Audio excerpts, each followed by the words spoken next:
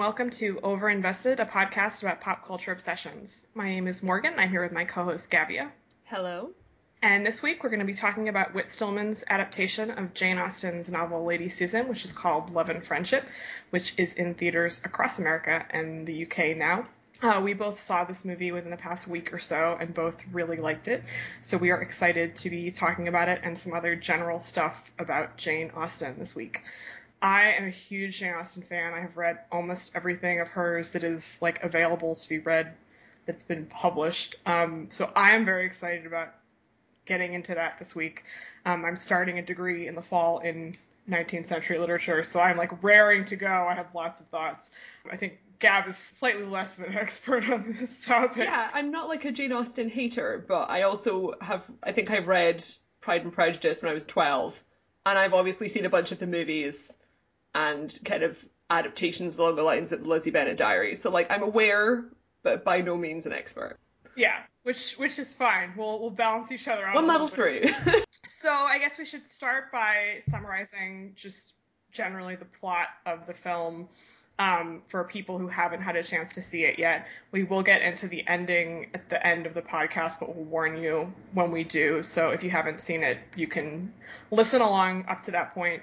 Do you want to get into the summary a little bit before I go off on a tear about the history of the novel so that I'm not talking for 20 minutes? Sure. So Kate Beckinsale stars as this lady in early middle age who's an aristocrat with no money, whose rich husband recently died. And she's very manipulative. She's like a classic Slytherin, very ambitious. When I was watching it, I was just thinking that she's the classic example of one of these people who sort of always tells people that they really hate drama. I just really dislike drama, you know? And it's after a while, you kind of start to realize it's because they're constantly at the eye of the storm of self-created drama. And the story is about her trying to get a husband for either her or her eligible teenage daughter or both. And her daughter is basically quite a nice person.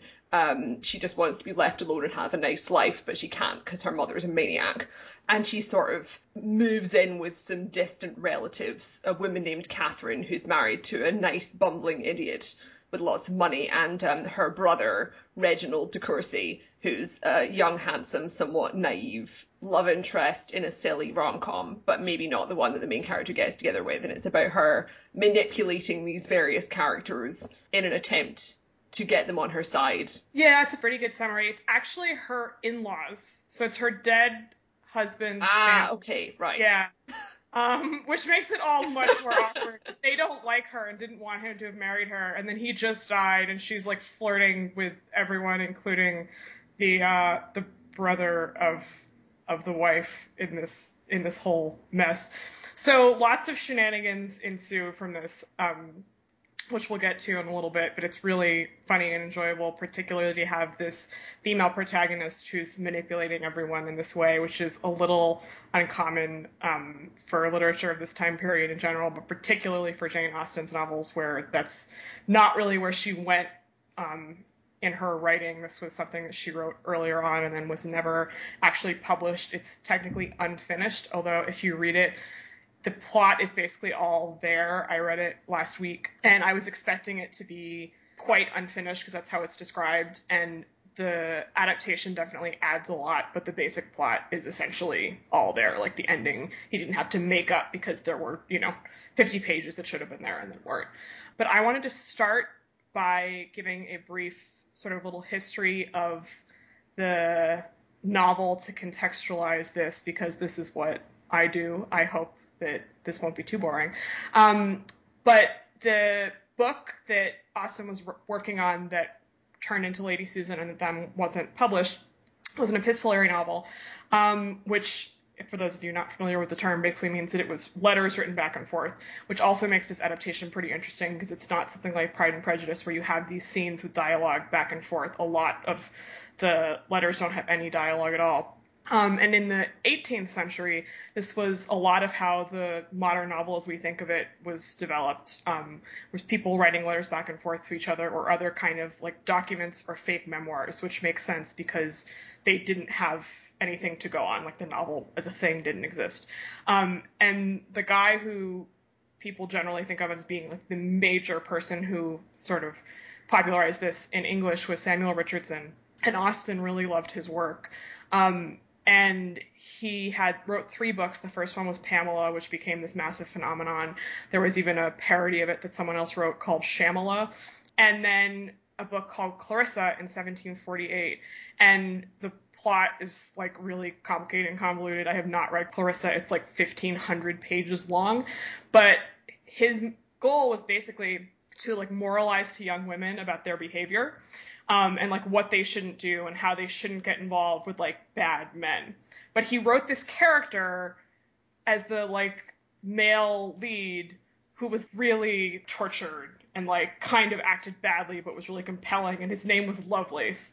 And so all the people reading this book thought that the reason that it didn't work out between Clarissa and Lovelace at the end was that Clarissa did everything wrong, and they all loved Lovelace, and he was like, shit, like this didn't work out the way I planned. So the last book he wrote was called Sir Charles Grandison, and apparently, I also have not read this because like no one reads Sir Charles Grandison. It's like the most boring book ever. Like it's just this very like proper man, and he does everything right. And like multiple women are fighting over him because he's so proper. And it was like no one liked this, but Jane Austen loved this book. Apparently, she just absolutely loved it.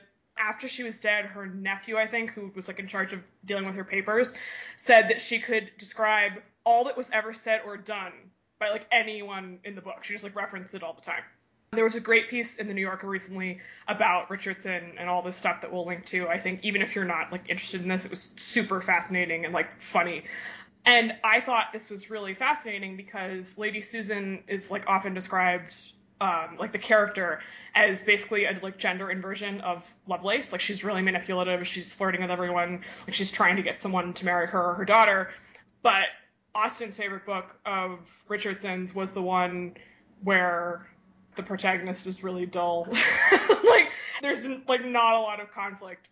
And in fact, her Sense, Sensibility, and Pride and Prejudice were originally written as epistolary novels too, and then when she revised them, she changed them because literature had basically moved on from that.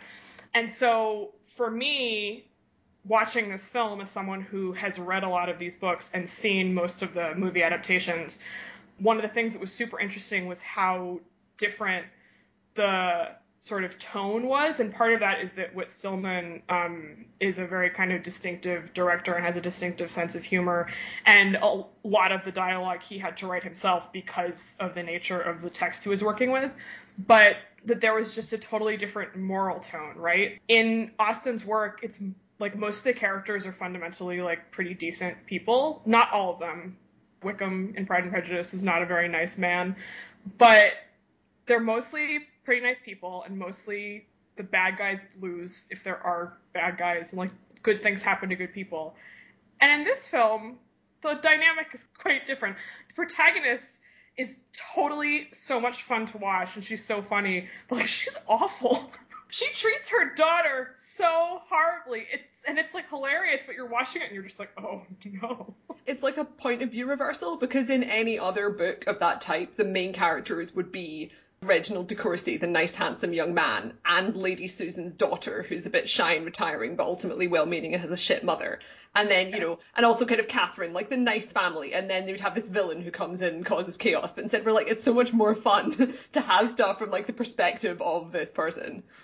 Right. And like, she is so unapologetic about everything that she's doing. And really self-aware as well, because it's not one of these things where you have Yes. a character who's doing bad stuff and they're kind of excusing it, because you have like a lot of the exposition in the movie takes place between Lady Susan and her best friend, who's this American lady played by Chloe Sevigny. And they just have conversations where they're just talking about all of her future plans to, you know, fuck up everyone's lives. And she's just stating these incredibly malevolent plans. She's like, well, you know, you gotta do what you gotta do. Yeah. Well, and so she's kind of seducing Reginald, the young guy, but kind of not.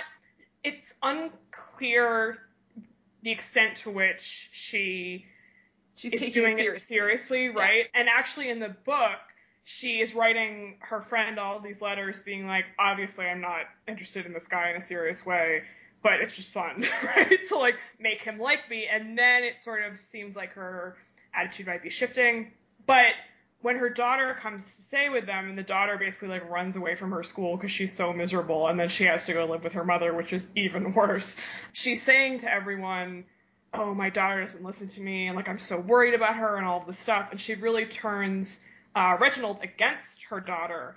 And the rest of the family is kind of like, what is going on? This is such a mess. And she's acting so put upon. And then in the letters to her friend, she's like, my daughter is such a bore. Like, I can't stand her. It's such a pain in the ass to have to deal with her. Like, she's like, everything else she's saying completely undercut. Like, you could tell that, like, she's just full of shit. And there's that dynamic in the film too, of like her acting one way with one character in a seemingly like totally sincere fashion, and then she goes and turns around with someone else and it's like, ugh. It's like reality TV when there's a huge bitch character that you have to watch. Yes. Which then is interesting because Austen's books are all romances, and this technically is too. I mean, I would not describe this as a romance at all, because it's technically about people trying to form marriages, but it's more just like a straight comedy. Yeah, there is ultimately a romantic plot. Yeah. And I think you're rooting for it for various reasons. I mean, are you? Kind of, and kind then of. not You're really. kind We'll of later. rooting for it. But it's not because the romance is that compelling. It's for other. No, and that's on purpose. Like it's not designed to be a film that's about a love story. Yeah. And one of the other things I found interesting was that Reginald is like a total nothing character. He's played by an actor whose name I don't know, sorry, who's like perfectly pleasant and fine, but he's not interesting, which isn't a problem in the film. Like his job is not to be interesting. His job is to be manipulated by. Oh, his name is Xavier Samuel. All right, that's an actor right there. And then, like, obviously, the setup becomes that, like, the daughter kind of has a crush on him. And he's just like, but she's terrible because Lady Susan has told me all these awful things about her. And you're just like, oh, God, like, what a mess. Wonderful. Right. But one of the things I found interesting about reading the book, if you can really call it a book, is that he's actually more interesting in that because he's slightly less of a sort of just, like, pretty boy. I mean, like, I guess he has to be because it's not a film. But he's described in like the letter he sends to his sister about coming to visit. He describes himself as a very distinguished flirt, and like he really wants to meet Lady Susan because he's like curious about her. And he already thinks her daughter is terrible, like before he's met her. And there's a great quote in that first letter that I have written down because I was just like, whoa, you're an asshole, where he says about the daughter, where pride and stupidity unite, there can be no dissimulation worth notice, and Miss Vernon shall be consigned to unrelenting contempt. But by all that I can gather, Lady Susan possesses a degree of captivating deceit, which must be pleasing to witness and detect. And I was like, who are you? Like, that's awful. I definitely prefer this version. Like, so much. I definitely prefer the movie version. So, like, they kind of turned him into just, like, dumb man, like, who just is sort of like, well... Like... Yeah, but you kind of don't want is on Lady Susan's level. Like, you don't want her to have an antagonist. Like, and also, if she did, you'd want her to end up with him, because that's the sort of Shakespearean ending, is having the two assholes end up together. Yes, although in the book, he rapidly turns into, I mean, like, he turns into an idiot quite quickly. But I found it interesting, again, that, like, she is writing these sort of, like, unpleasant people doing all of this stuff. And then there are sort of, like, the other women are just, like, put upon dealing with all of this. But that in the film, Lady Susan is allowed to assume this sort of, like, power as a result of her total lack of a moral code, right? Like, she just doesn't care about anybody else at all except her friend.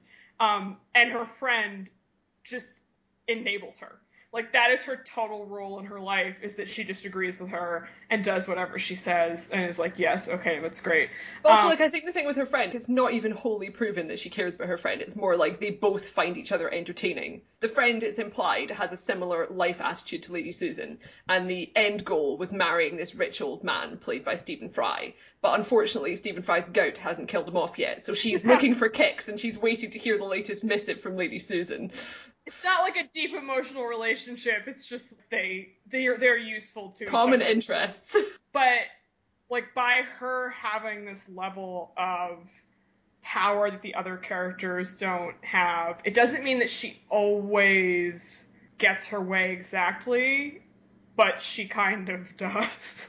And her ability to manipulate, it's, I guess, men specifically, she can't really do it with women, is like so immensely powerful that it's almost like a superpower. Like, it's amazing. It's amazing to witness. For people who haven't seen the film, it's not like she's sort of vixenish. I know that, like, for some people, that's how you might kind of be envisioning Kate Beckinsale, but it's very much playing into male pride and that sort of thing. It's not really her being a seductress. No, she's very clever. Like, she's clearly very, very smart. And obviously the era in which she's living has certain codes, right? And part of what is interesting to me about the text and the film is that it plays with those codes while she is also a character who is existing slightly outside of them. So both in Austen's books specifically, but also a lot of the other stuff from that period, like, the way that, like, people in the upper class lived and interacted with each other was so important, because if you didn't behave yourself appropriately, you could be sort of like cast out of society. And in real life, it wasn't quite as extreme as what Austen is necessarily writing. Like, she's writing kind of idealized romances a lot of the time. But this is quite different because she's writing this character and the film is portraying this character who is a flirt. Like, her husband has just died, and the reason she goes and stays with her in-laws is that she's just been kicked out of this other house because she was so hitting on the husband. Right, with the husband there, that the wife of that guy kicked her out of the house. And so she is not well liked in society. And so then her sort of job is basically like, okay, how am I going to survive this? Like, how am I going to function? And a lot of it is, like, they don't have any money. Like, someone has to get married because that's the only way that they can get money as sort of like upper class people. Like, obviously women did work in certain capacities at that time, but the option was you had to get married. And then her strategy is basically to find people who are naive and then gaslight them into thinking that all of the rumors are just a cruel lie. Right, exactly. Which is There's so much gaslighting in this film, and it's incredible. But what I think the film does really well is simultaneously make you admire her for that, because, like, that whole situation is quite fucked up, right? Like, your option should not be gotta get married to some rich dude because otherwise you're fucked. There should be other options, but there weren't. While at the same time not making her like, yeah, like, feminist hero. Like, she's awful. Like, it kind of balances out those two sides, I think, really effectively, while also being really funny. Like, it handles all of that really delicately. Yeah. I feel like we should have actually emphasized really early on in the podcast that this movie is so fucking funny. Because funny. I saw this film it was like a small indie theater. It wasn't even half full. It was like 1/3 full. And people were just laughing incredibly loudly, like uproarious laughter all the way through, which you don't usually get in like a relatively empty cinema. But people were just dying. Yeah, our movie theater too. There's one moment.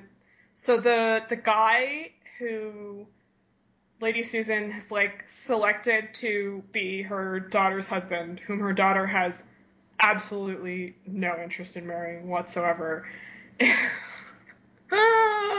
Oh my god, he is played by this man whose name I also didn't look up because I think it's Tom Bennett. Yes, that's right. I was busy looking up things like the publication date of Clarissa, and not the names of the actors of this film. And he is so funny. Like, I've never seen this man in anything. He's a minor British comedy actor. I guess, okay, this is quite mean, but like he doesn't really have any distinguishing features, so he's the kind of person who's on like British comedic TV ads and like the third character in sitcoms. So like he's not famous, people probably will recognize him, but he has a scene in this movie which is, I can't spoil it because it's unspoilable, the whole thing is in his performance, but it's just the way he is behaving is just so completely bizarre but incredibly recognizable and realistic and terrible. He's just this absolute idiot. It just goes on forever and ever. It just keeps ramping up, and it was clearly shot in just one go. I don't know how long it is, maybe only like a minute and a half or something, but it just keeps going. And I was sitting in the theater and like everyone was laughing, but I was laughing so hard and it just kept going and there's like no relief. I literally began to feel like ill. Like I was like gasping for breath and like my stomach was like beginning to hurt. It was just beyond all, I mean, oh my God, it was so funny. I was just like, who is this man? Like he should be in everything. Jesus. I can't even imagine how you'd audition for that, right? Because the role, there's a lot of these roles. There's this role in virtually every Regency drama. There's a funny buffoon. And, in the 90s you'd get in like Hugh Laurie or something. And this guy is on that level, but he's not known in the same way. He's just some random guy. Yeah. So I really hope that this film is seen by a lot of the right type of people and look at him and are like, okay, bring him out and put him in something else. Right. And I think what this film has that sort of distinguishes it from a lot of those other Austen films, aside from the fact that just the tone is different because of the source material, is that Whit Stillman is a very distinctive director. I've only seen one of his other films, but he's known for having a distinctive style. And it feels very much like an Austen movie. But there is something a little bit just off about it. And that makes it sound like off in a bad way, but I just mean that, like, so this scene that we're talking about that we're not describing because it's undescribable, like, it's just on another level of, like, absurdity. And it does, I think like, it's push too far in a good way. Whereas, like, Hugh Laurie in Sense Sensibility is just kind of, like, acting like a doofus in a sort of standard period way, and this is different. There are different ways of adapting this type of book. You have the rom-com version, like 90s Pride and Prejudice, and then some people have gone for like a more straight drama route and stuff. But this one, I don't want to describe it as modern because that makes it sound like it's a sort of a Knight's Tale thing where they've added anachronistic stuff. It just seems really sharp and stylized. It doesn't quite reach the point where it's surreal. But he's got this, I can't really describe it, but he's just got this really specific style that he adds to the film that just makes it that extra step funnier. And it means that you don't have to really think of it as something that's plausibly happening in real life. Yeah, I think sharp is like the word I was using for it the second I saw it too. Like it just has this bite to it, but also stylistically is very, very crisp. And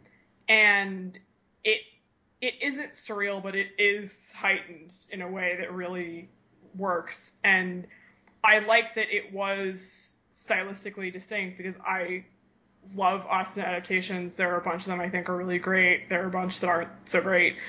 But there's nothing wrong with doing another one that is sort of similar in that way.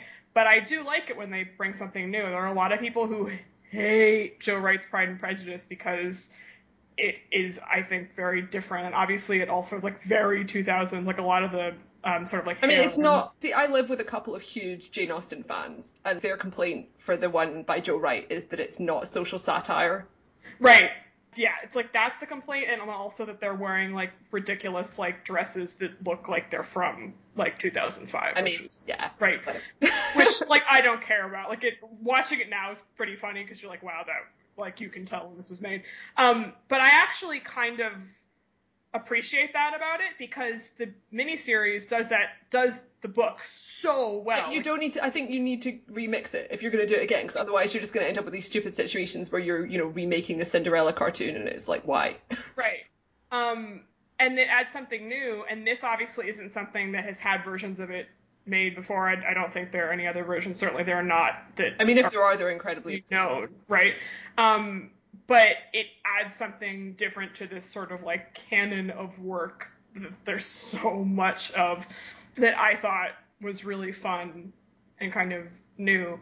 And I did think, I mean, I thought it was really neat that it was introducing one of her works that wasn't as well known to people who like her stuff. I mean, as I said, have read like everything that she's written ever, and I had never read Lady Susan because it's an unfinished thing. And then I went and read it, and it was really fun. If you like her work, and go and like this movie and like it, like I would recommend checking it out. I'm sure it's online for free. It took me a couple of hours. It's pretty short, and like it was really fun and enjoyable. And I kind of was like, all right, I've learned something. Like I've gotten something from this experience besides just watching this super, super fun movie.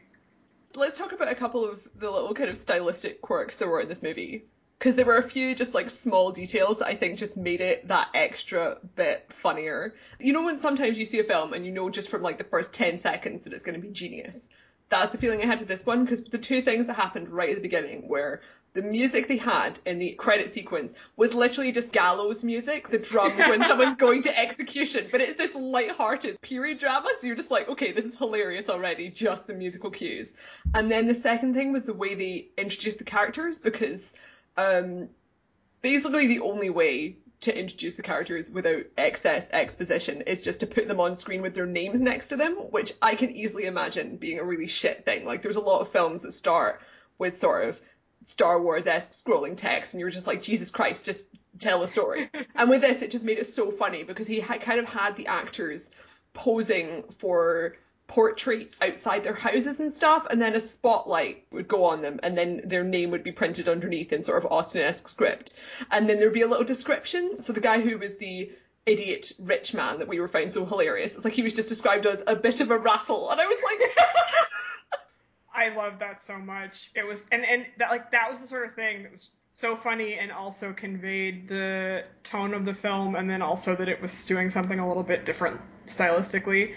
Thinking about it, it's kind of like the freeze frame you get in shitty sitcoms from the 90s, where you're just like, we have little yellow scrolling text. Yes. And also occasionally when they had letters, they'd have the text on the screen, and they managed to illustrate that in a way that was really funny, which is, honestly, you have to have real imagination to get that to be funny, because God knows, we have a lot of historical adaptations where it's just like, time to read a letter. Yes, and like because of what he was adapting, like, he obviously cut out most of the letters, but a couple of them you can't really do anything about because it's a story told through letters. So like at the end there's a thing with a letter that's extremely dramatically important, and then there are a couple other things, and so they have to be in there, and he found a really clever way of delivering that. And also just like there's some funny sort of like banter between their like parents about reading things out loud and like glasses, and I was like, yeah, this is enjoyable. The costumes, of course, were also... I love the costumes, because they were like, oh, it's going to be slightly before Pride and Prejudice, so it's not actually Regency era costumes. All of the Austen adaptations have these Empire line outfits that make everyone look like they're about 4 months pregnant. The one historical period when women were allowed to be pregnant. This is 15 years beforehand, so they've still got their sort of triangular corsets, and everyone looks slightly different, and they were great. Yeah, the book was... like, they think she wrote it around 1794, so I guess that was around when they said it, which was, again, like a nice reprieve from all of the dresses looking identical. But, yeah, I think I want to, again, just, like, emphasize, we already said this, just, like, how good Kate Beckinsale is in this movie. She did an Emma in the 90s with Mark Strong for, like, ITV or something that I managed to dig up. Yeah, when I read Emma. I'd see that, because I've never seen Emma, and that's a really interesting cast. Yeah, and I dug it up because I love Mark Strong so much. And he yes, and he is perfect casting for Mr. Knightley. And, like, I don't think she's great in it. She's fine, I guess. Also, she would have been, like, 20. Which is the age that Emma is. Emma's, like, 18 or something. Mark Strong is, like, perfect in it. God, he's perfect. And she was like, fine, but I kind of was like, ugh. And she was so good in this that I was just like, oh, I'm happy for you. Just the sort of like virtuoso dialogue delivery. Oh my God. All the little like bits of ridiculous things that she sort of like tosses aside as she's like continuing to walk down the hall or whatever, were totally fantastic. It's probably the best comedic performance I've seen all year so far, except perhaps her co-star for those 5 minutes on screen. And it was just really nice to see an actress who doesn't get a lot to do that often. Yeah, I really hope she gets more roles in this, because Kate Beckinsale is definitely known just for doing the underworld films, which don't really require a great deal of acting and are mostly about kicking stuff while wearing a catsuit. And in the UK, at least, she's mostly known as like a tabloid darling. Maybe not in the past 5 years or so, but there was like a long period when she was just always being photographed with like a long range lens in a bikini at the beach, and it was just like, ugh. That was true here also. Yeah. And it's very satisfying to get that kind of like, oh yeah, she's a great actress also. Like, if only there were more roles for women and we could do this more often with people. Yeah, we kind of looked her up, and her next movie is her playing the mother of Lucas Till, who in real life is 25, and in the last X-Men movie, which we discussed last week, was playing like a 39-year-old. And it was just like, Hollywood is just nonsense. Oh my God. But I just wanted to, I mean, we mentioned that earlier, but I wanted to emphasize it because, like, she is honestly so great. And should get nominated for a Golden Globe next year, which won't happen. But in my heart, she will get nominated for a Comedy Golden Globe. I will remember this on Twitter in 8 months. So I think we're done with that for now. We're going to talk about the ending a little bit at the end, and we will tell you when we're going to do that. We're going to talk a little bit generally about Jane Austen and some fandom stuff, which we know that some of you may have some interest in or thoughts about. Do you know about Whit Stillman's book? No, I do not. Okay, so Whit Stillman wrote a book as an accompaniment to this, which he did also with at least one of his previous movies. And they're not like novelizations of his films, they're like a companion novel. So he basically wrote a Lady Susan fanfic. Part of it is, it's like a riff on how Jane Austen's nephew, who you mentioned earlier in the podcast, wrote these biographies of her afterwards, and people kind of debate over their accuracy, and he was kind of trying to make her look different than she was in real life and so on. So Whit Stillman wrote a book which is from the perspective of Lady Susan's nephew, or possibly her new husband's nephew, and it's kind of talking about how Jane Austen was incredibly unfair to her in Lady Susan and correcting all of the mistakes. So it's like an epistolary fanfic novel, which is simultaneously this narrative from the perspective of this fictional nephew, and also annotations on the original text of Lady Susan. Oh my God. I can't believe I didn't hear about this. This is amazing. I didn't know, it's not been because I found it, like, I'll link the thing in the show notes, but I found it in this article and I was like, this seems like it should be more of a thing. It sounds really interesting, and I've not kind of heard about it from any of my friends who are really into Jane Austen, so I guess possibly it's not been published yet. Well, yeah, we'll put more information in the notes afterwards, but I was just like, this really levels up the level to which this movie is a classic example of Jane Austen fanfic, because there is no fandom like Jane Austen fandom. Like, the two old classic fandoms are Jane Austen and Sherlock Holmes, and they are both equal in their size and ferocity. There are so many Jane Austen books because they've been out of print for longer, so people have been writing sequels to Pride and Prejudice for like 100 years, and people were writing them at the time as well and sort of mailing them to each other. Yes. And now we're getting like this new generation of remix things like Pride and Prejudice and Zombies, which I hated, and the Lizzie Bennet Diaries, which is like a wonderful, really affectionate, quite loose adaptation of Pride and Prejudice as a modern vlog series, which if you've not seen it, I would highly recommend. Yeah, I'd say those are on the opposite ends of the spectrum of that. Yeah, like absolutely. Those two have very little bearing on, history. But they're kind of what happens after 100 years of fandom, when you've got to the point where you have to remix stuff to like a really extreme degree, or dig something up from the back catalogue to make something that's like a plausible adaptation. Well, there are just so many books written about this stuff. I remember looking up when I was doing my grad school applications last year. I read all of Jane Austen's books. My grad school applications were not about Jane Austen, but I just set myself like a program of reading all of these various things. I remember your reading list, and I was like, I've literally never read a book. What, like, compared to this? And I had read I'd read Pride and Prejudice and Emma in high school and not since, and then I read Sense and Sensibility in college after writing a paper in which I discussed Sense and Sensibility after a professor of mine, whom I will not name, but who is a very famous author, was like, well, you can talk about it without actually having read it. You've watched the movie. And I was like, okay. So I wrote my term paper and then afterwards read it because I was like, I feel guilty about this. But I read or reread all of them. And Mansfield Park, which I want to discuss a little bit when we talk about the ending of this, because I think it's sort of connected, has an unbelievably dissatisfying ending. I think it's a super interesting book, but I don't like it. I think it's the sort of least good of all of hers.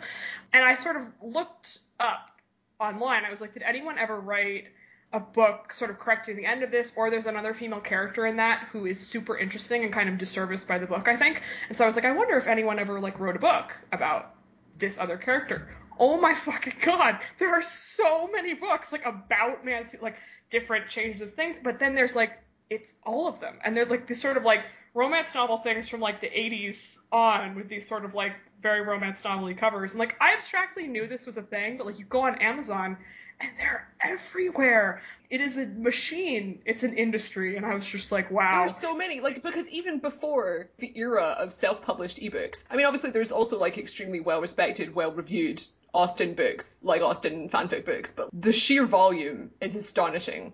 Yeah. It was staggering to me how much stuff was on there. And then like authors who like that's just what they do, is like produce dozens. Actually, can I talk for a moment about how mad I was about Pride and Prejudice and zombies? Please. It's our Jane Austen podcast, so. Yeah. So I'm not a diehard Pride and Prejudice fan or anything. Like, I love the adaptations I've seen, but I watched the movie for Pride and Prejudice and Zombies, and I found it so annoying because it's by far the most well-known, highly publicized, and well-funded one of these fanfics. And it's written by someone who clearly has no personal affection for Pride and Prejudice. So it was written by a guy who was hired to write kind of these mashup concept novels by a publisher. And they were like, we're going to take classic novels and we're going to mix them with like ninjas or pirates or zombies or whatever. And it was just like, it just felt like such a kick in the teeth to like 150 years of women being super analytical and passionate about Pride and Prejudice.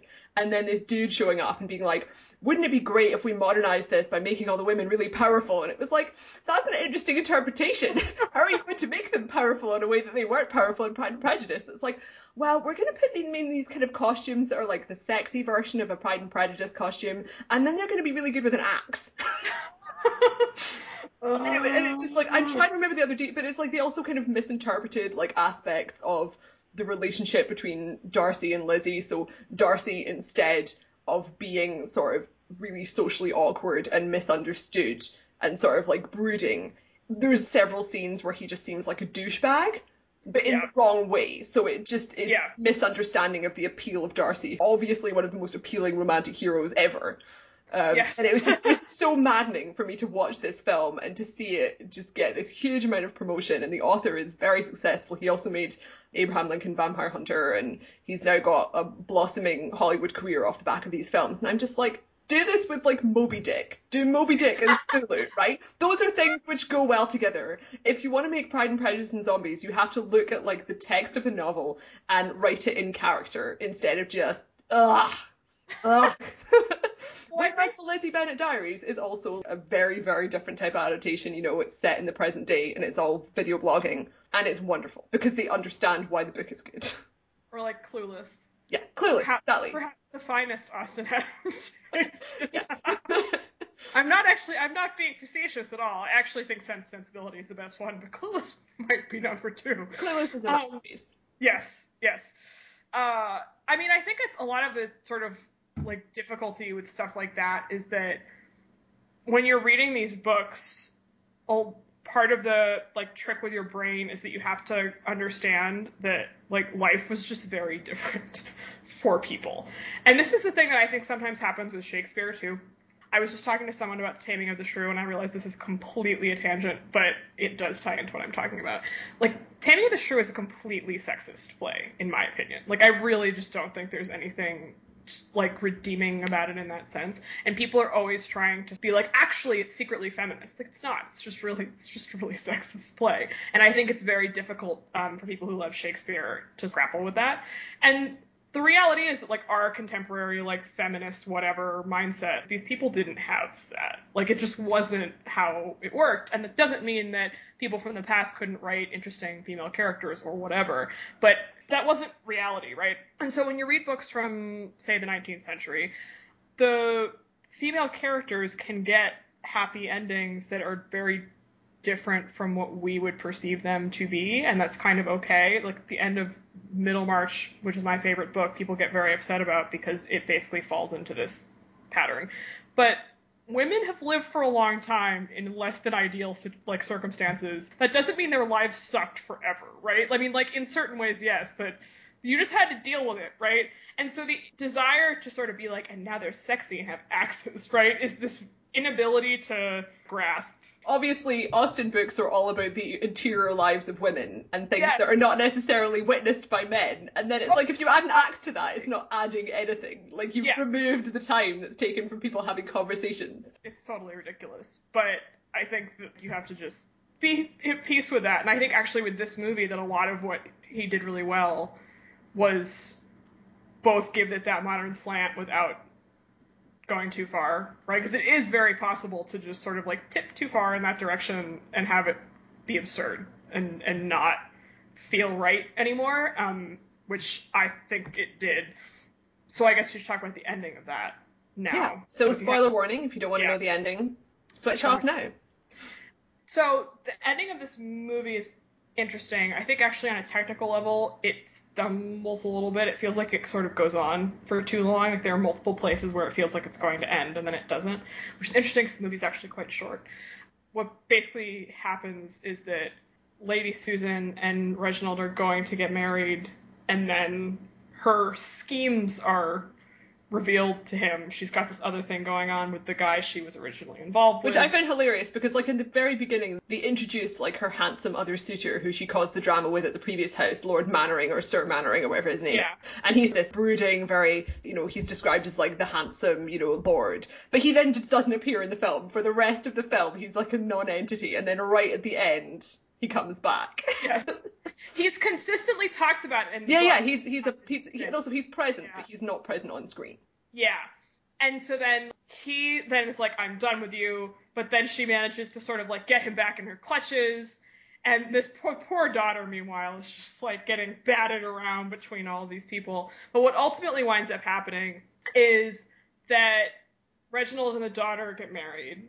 Which is the couple you'd be reaching for if this was Pride and Prejudice. Right, exactly. And I think initially I kind of was, just because I was like, this girl needs to escape, right? Like, she needs to get out. And like, you just want, like, you want him to sort of see reality, right? Like, it's a natural impulse is to be like, you know, no. I mean, you simultaneously want him to see reality. You want the daughter to go away because, like, her mother is just 100% just clearly abusive. But also you want Lady Susan to win because it's really entertaining just watching her keep going. Oh, I didn't want her to win. Like, I did not want that to happen. But at a certain point, I was like, this dude needs to just go away. I was like, this is not, like, he's not a catch, right? Like, you don't, maybe not. But they, of course, wind up getting married because it's completely written in the stars from, like, minute one of the movie. That's what's going to happen. And Lady Susan winds up getting married to Sir James, the idiot, who she had tried to foist upon her daughter. The idea basically being he's an idiot so she can do whatever she wants. And in fact, Lord Mannering, her previous conquest, is like living at their house at the end. But the implication is that he's already impregnated her, and then on like her wedding night to the buffoon, she's like, I feel like I may already be with child. Yes, and he's like, wow, so amazing. By the way, just to interject for a second, I love that this film was rated U, which I guess it was rated G in the US. I have no idea. Because I was like, I cannot even remember the last time I watched a contemporary film that wasn't a children's film that was rated U. And in the kind of warnings at the beginning, when you get warnings like, oh, there's going to be some partial nudity or someone gets stabbed with an axe, it said that there was no content that would harm or offend anyone. And I was like, it's harmless and inoffensive. I love it. Of course, it's all about like a psychopath ruining people's lives, but Right. It's fine. This is again back to the sort of like bad people don't usually win in Austen, right? And like she definitely wins. But the like major thing that's added, plot wise in the film that's not in the book, is this thing with Mannering. yeah, the threesome angle. Because I was like, there is no way that Jane Austen Right. put a threesome into her book. Not even a chance. So I was not surprised by this, but I thought it was really interesting because it adds this angle of like she's really like succeeded, right? So like in the book, she has succeeded in the sense that like she's not destitute anymore. But she's also being punished because she's shackled to this buffoon. Right. And whereas with this, it's sort of like, yeah. But I was sort of thinking again about this idea of morality and that all of these other books end with sort of like the good people getting together, or like in Pride and Prejudice, like Wickham marries Lydia, which is pretty awful, and you know that's not going to wind up going well down the line, but Lydia's also very plausible. So it's like, well, that's the deal. And so in Mansfield Park, which was the one I kept thinking about watching this, which is the weird one. So it's about this young woman who is very poor, and her mother's sister like married a rich guy, and she goes and winds up living with her cousins for a while. And she falls in love with her cousin, who's like a rector or something, and he's the most boring person on the face of the earth. He like moralizes to her all the time about what she should be doing, and he's completely unappealing in like every way. And he's her cousin, which like I realized in the 19th century like this was, you know, was fine. But like it's a bit odd reading it now. And then these like siblings come and visit like someone else in town, they're friends with, I can't remember the details, and they're both like basically like really sexy and charming, like that's essentially the characterization. And the sister is very much like Lady Susan, like she's sort of the most similar character that Austen ever wrote, except she actually has like some sense of morality. And the brother like flirts with this main character like all the time, and he's so compelling, and you like really want them to get together. And then at the end he leaves, and the sister has sort of not been treated well, and then they both have to leave, and then the main character winds up marrying her cousin. And I was just like, this is awful. Like, it was so unpleasant. And there was been one film adaptation recently of this, which was like in the 90s, and they changed it dramatically because the movie, like, it's just like, what are you going to do? And they made her like really spunky, which she's not.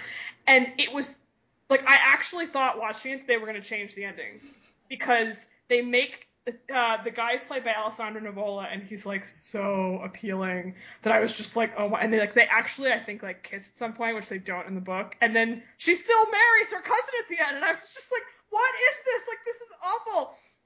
And it was just so fascinating to me to think of like, sometimes it's actually like it works better for the story to have that happen. But she clearly, like, as she got older, was just, like, that was not, like, she wasn't going to do that. And I was thinking back to the sort of, and also, if you're thinking, like, if I'm sharing with this as an adult and you want to be living in society and be respected, you can't have, like, an immoral book. Because, like, if Samuel Richards, or whatever his name was getting all scandalous for writing, like, fucking Pamela, then... And that, like, her favorite book of his was the one where, like, everyone is boring, right? And so, like, at the end of this book, it all is very dull. And she couldn't sort of wind up putting them together. And that in the end of this one, the sort of, she's not exactly a villain, but like the closest thing there is to a villain, like the one who's fucking up everyone else's lives, is allowed to get away with it, kind of. And it's so much more narratively satisfying. Like, it's so much better. And the just idea... And there's also, I feel like there's a sense of continuation in the sense that there really isn't for other stories of this type, because usually the idea is like it ends with marriage, and that's the point. Yes. That's the completion point. But with this, the fact that she's married this guy is basically the beginning, because she's just setting off like a new cascade of insane lies, because she's pregnant with another man's child. She's got Lord Mannering, who is just separated from his hysterical wife, who's now living with her and her new husband, who's an idiot. And her daughter has just married the man that she was previously secretly engaged to. So she's just got like, there's this whole like cavalcade of chaos that's about to start in the epilogue of the film.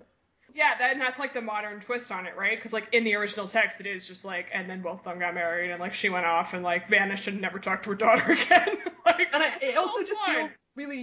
feels really realistic to me in the kind of the way that kind of person is, because if you're really terrible, at some point you get comeuppance in the sense that people stop trusting you and they're like, this person's awful, avoid them. But in a general life sense, if you're really ruthless, you're more likely to succeed. So she's succeeded in that she's got a rich husband, and also everyone she's ever met is like, you're a psycho, I'm never going to trust you again. But to her, that doesn't matter, so it's fine. Right. There are always more people Yeah. to manipulate. Like, there's always somebody else. And the thing with, like, sleeping with the other guy and then having him knock her up, like, what I kind of liked about that was that, like, it isn't something Austen would ever write, but, like, that did happen. Yeah. The past, and right? it was definitely, there was definitely, you can read Austen books and you can know that it's happening under the surface.